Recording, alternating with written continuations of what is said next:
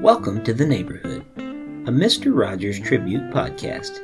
I'm your host, Rick Lee James of rickleejames.com, and I run the Mr. Rogers Quotes Twitter account found at Mr. Rogers Say. As we again walk into this podcast neighborhood, I want you to know that no matter where you are from, you are welcome here. I'm glad to be your neighbor. Every daughter, every son, every tribe, and every tongue, in the spirit of Fred Rogers and the life of welcome that he lived, welcome to the neighborhood.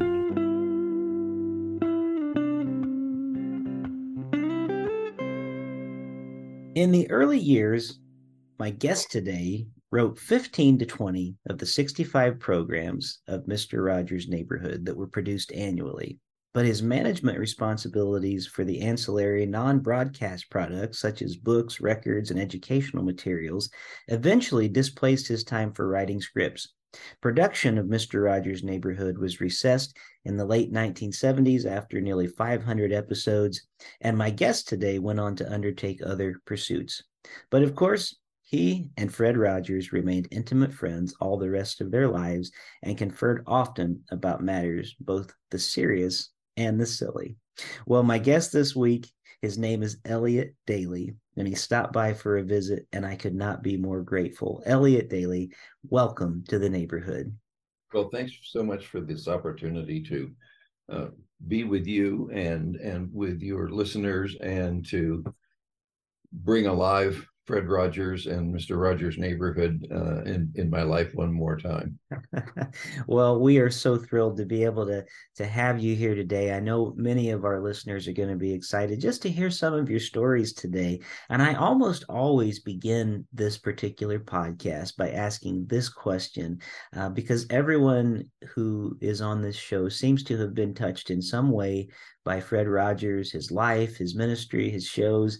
So I always ask this question: what is your Mr. Rogers story? How do you personally connect from the beginning? Well, Fred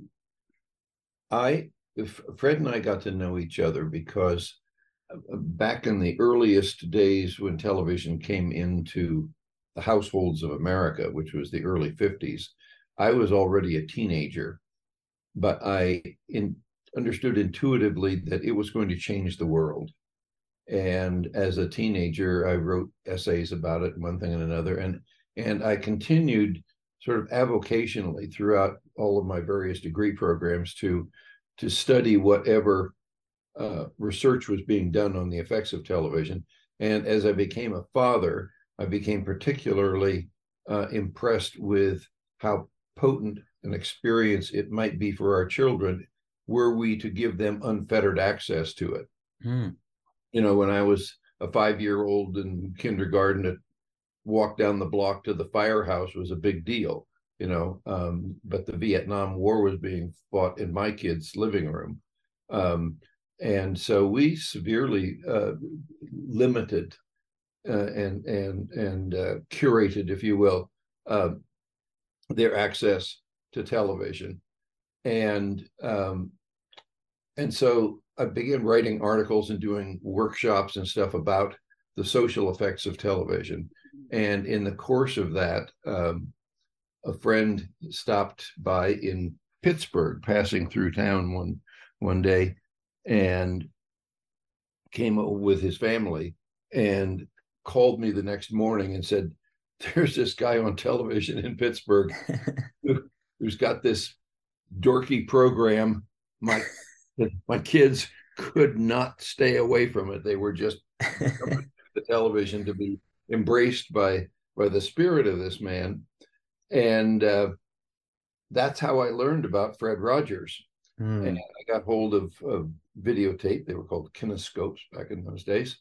And I studied a lot of psychology in all of my degree programs, and I just was blown away.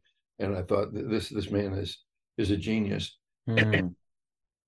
And I came over time in my intimate and deep relationship with Fred to regard him as a hybrid of a genius and a saint. And I know those are both extraordinary terms, but but Fred was an extraordinary human being, and to be either, let alone both of those, is is a tall order. So Yeah. that's how Fred and I uh, got connected. I saw this videotape and I thought, I've got to write an article about this guy. I've got to do something. I was writing for TV Guide and Family Circle and Look Magazine and people like Wow. that in those days. So Patty and I dumped our three kids in the car and drove out to Pittsburgh. We were living here in Princeton, New Jersey at the time, and spent the weekend with Fred and Joanne and James and John. And Fred and I just kind of fell in love with each other, and it was clear that we were on the same wavelength and had the same yearnings in life for what we wanted to make happen. And so we developed a kind of a phone pal relationship, and probably once a week we would spend an hour on the phone just kind of dreaming about what might happen. And at the time, Mr. Rogers' Neighborhood was grossly underfunded. It was just a kind of a runt program being done at the public television station in Pittsburgh. Mm-hmm. And one day he said, "I've just got more that I may get a big grant from Sears Roebuck Foundation that would enable me to really do something with this program, but I would need a lot of help on both the creative side and the management side. And is there any chance you'd be willing to hook up with me?" At the time, I was in my third year as an associate pastor at a big Presbyterian church here in Princeton, and was concluding that that wasn't my true calling, and that I wanted to get more into work with children and television and so forth. So it was a call from heaven, as it were. Wow. And so we drove. So that's how I got started with Fred. So yeah, that's amazing. Well, you mentioned that you also wrote for TV Guide and Family Circle and Look Magazine. I feel like these are all separate conversations that have so much to talk about. You've just done so much in your storied career, and I want to take a pause just for a moment to say to all of our listeners that I would love for them to go to your website at EliotDaily.com, and that's spelled ELIOTDALEY.com, or you can click on the link in the show notes, because that's where we get to see some of your writing and some of the learn more about you. So I just wanted to make that quick note to everyone, because you're a very impressive person that has done so much, and I'm grateful for the way that you contributed not only to those other publications we mentioned, but even to sign on to write for the neighborhood. I think that's a wonderful thing. Well, on your website, I took this straight from your website. You said, "I have adopted a favorite definition of love: to yearn for the fulfillment of another person on their own terms. I hope that my writing reflects such a view." So, with that quote in mind, which I really love, by the way, that's a wonderful way to look at the definition of love. But I was wondering, can you walk us through the writing process for an episode of Mr. Rogers' Neighborhood? Did Fred provide like an idea and some guidelines and then let you take the reins, or how exactly did that work as a writer? Oh, that's a great question. I've done a lot of speaking about Mr. Rogers' Neighborhood before, but I don't think anybody has actually ever asked that question. I have occasionally spontaneously brought it up, but here's the way it went, Rick. We were both pretty avid, and I would say somewhat expert students of child development. Okay. And so we understood the agenda of developmental tasks that are appropriate to preschoolers.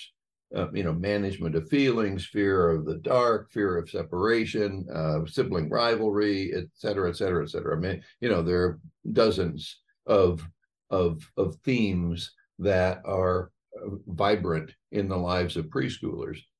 And so our purpose as a communication and a partner in the growing of preschool children was to speak to what was going on.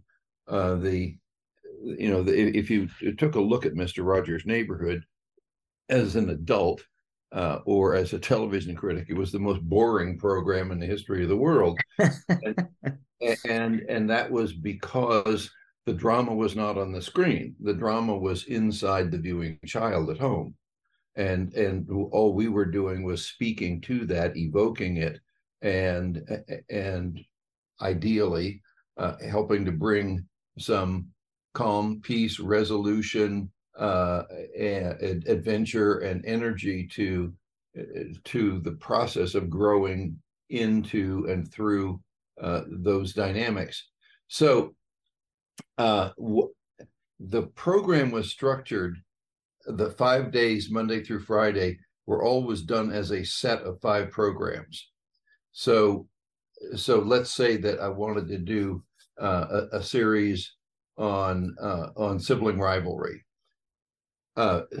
So you would open the Monday program would open up that issue, and then each of the 5 days of the week would deal with a different facet of it, or whatever. And each program, of course, had to stand on its own as a half-hour experience for the child, but cumulatively the 5 ideally did something important with that issue for the viewing child.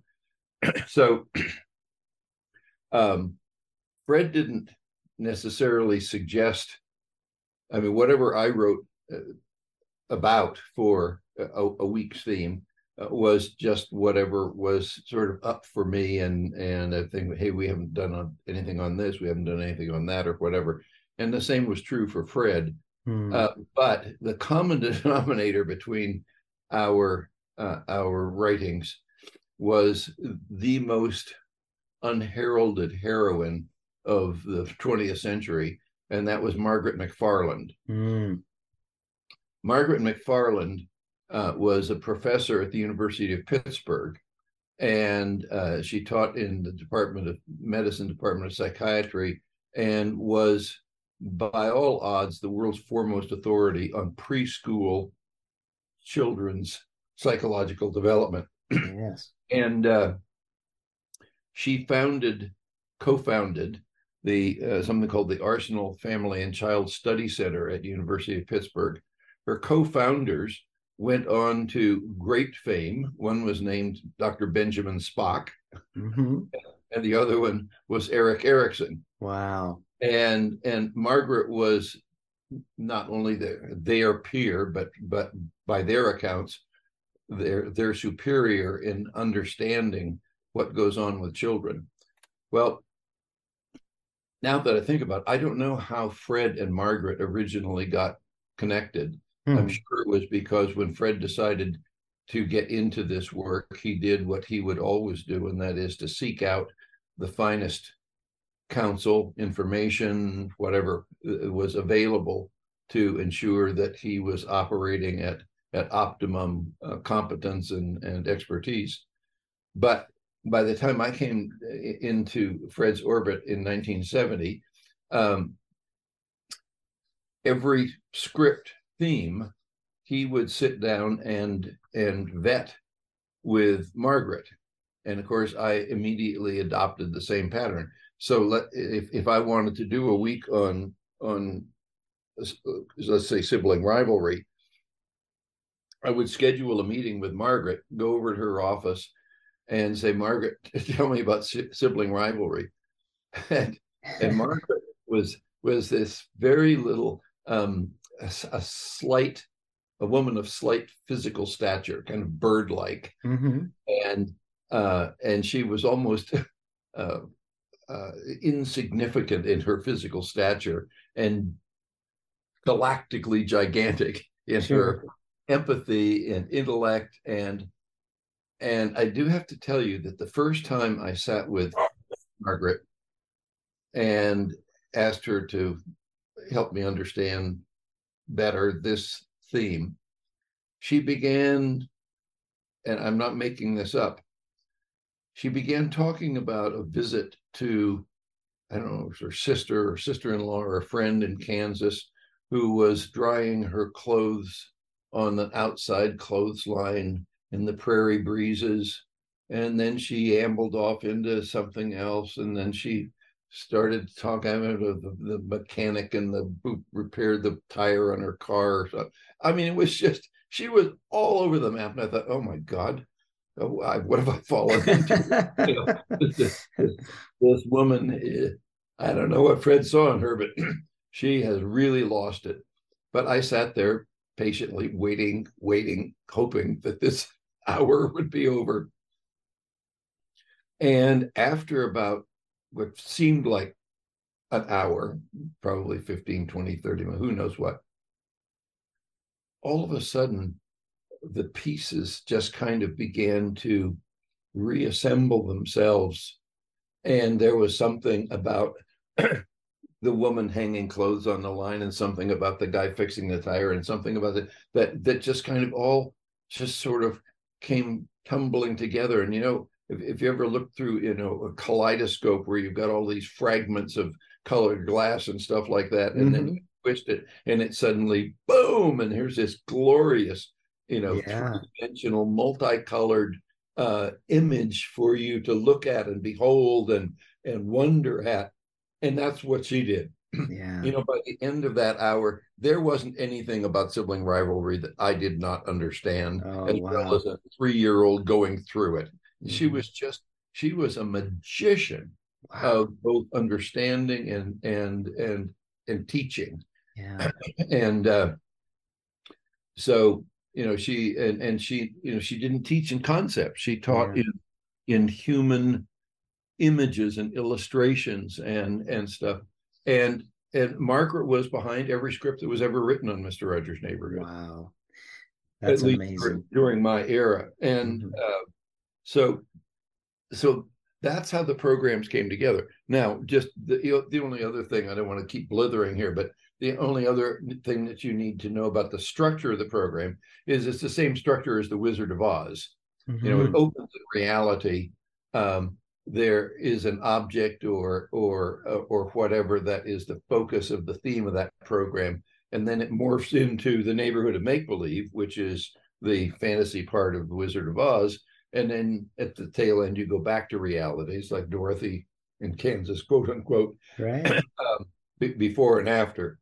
And so that was always the arc of the program. Yeah. And I love that. I've never heard anyone quite articulate it that way, but I can see it so clearly when you say it that way too. Just the wonderful way that you almost enter into the world of parable when you enter into the land of make believe, and then you come back and how it connects. So brilliant. And I know that Dr. McFarland, she was everything I have read, not from firsthand knowledge, of course, but everything. You can't read about Fred Rogers without reading about her as well, and her influence and the way that he was so affected, even by her death. And it was, there's a story in one of his biographies about just the way that he was so affected by her death at the end, and how close they were all through life. So I really appreciate you giving us kind of a look behind the curtain. Speaking of Wizard of Oz, looking behind the curtain to see a little bit of how it's made.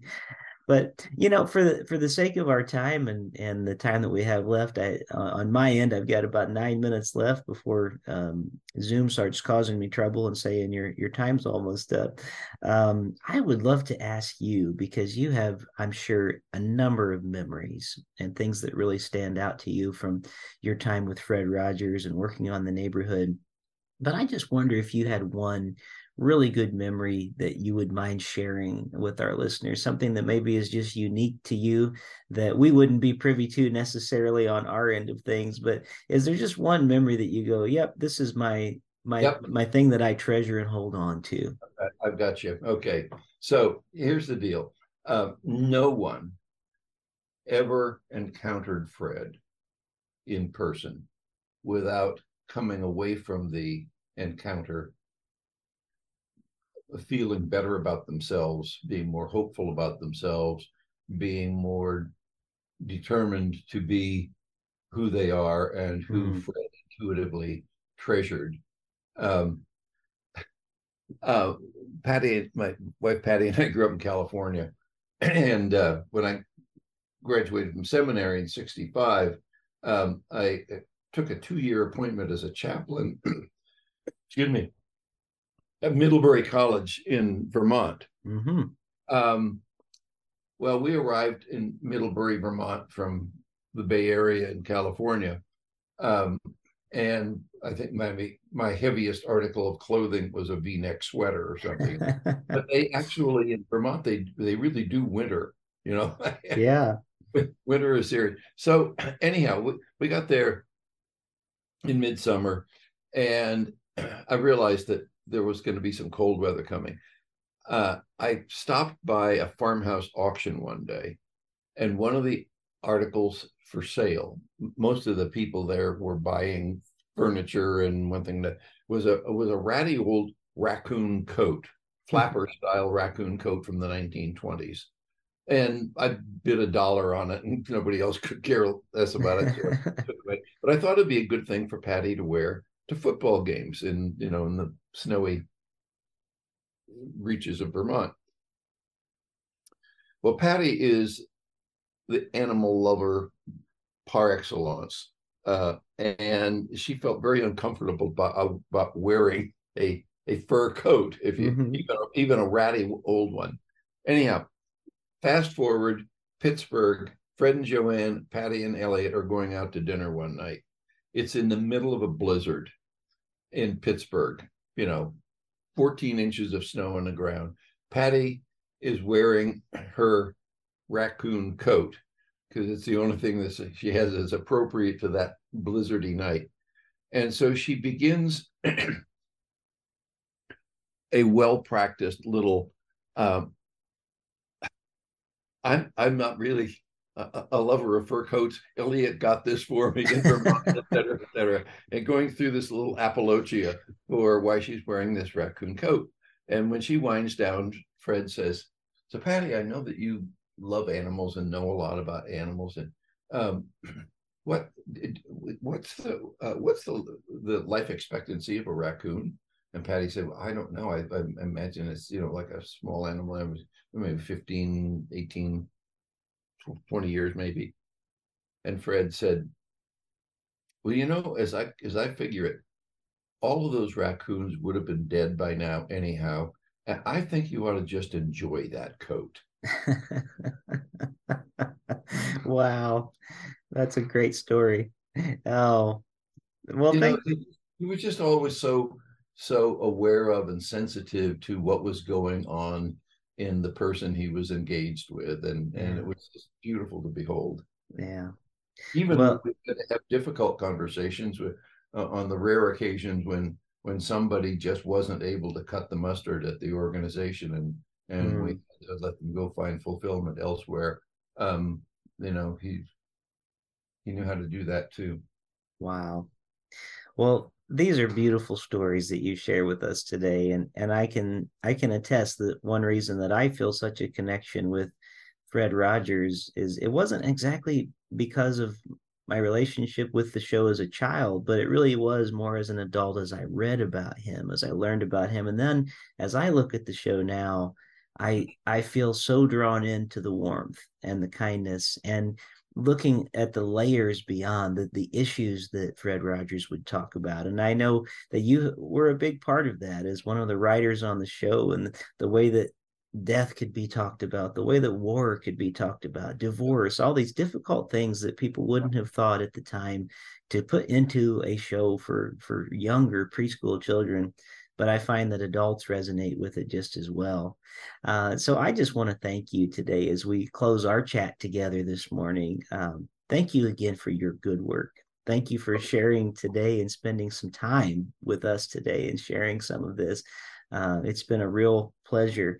So I want to just before we're done, I want to point everybody to your website one more time at elliottdaily.com, and we will have links in our show notes. Do you have any parting words for us today before we end? I do. A couple 3 years ago, there were two excellent movies that came out about Fred, that came out at a time when I think America was yearning for an antidote to some of the ugliness that Mm-hmm. was swamping the country, from coast to coast.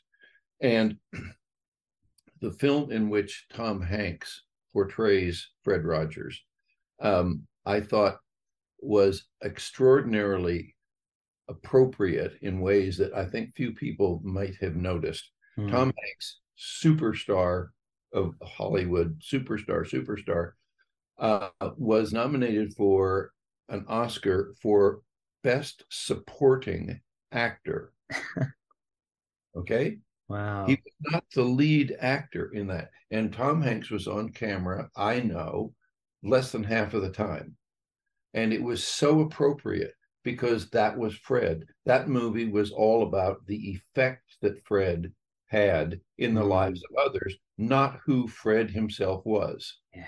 And so I just want people to appreciate that the producers of that program intentionally or inadvertently really got it right about Fred. Wow. That is a wonderful insight for us as we close our time together today. Elliot Daly, thank you for stopping by for a visit in our podcast neighborhood today. Well, I really appreciate it. Thank you, Rick, for your great work in keeping alive someone whose life has so enhanced the lives of so many others. Oh, Take care. thank you. Thank you. Thank you for joining us here this week in the neighborhood. Music featured on the podcast is Won't You Be My Neighbor, performed by me.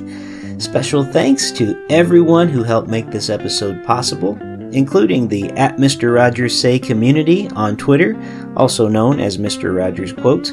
I'm your host, Rick Lee James. My personal website is rickleejames.com. My other podcast is Voices in My Head, the Rick Lee James Podcast, and I look forward to being with you again next time. But until then, remember, you make each day a special day by just your being you. There's only one person in the whole world like you, and people can like you exactly as you are.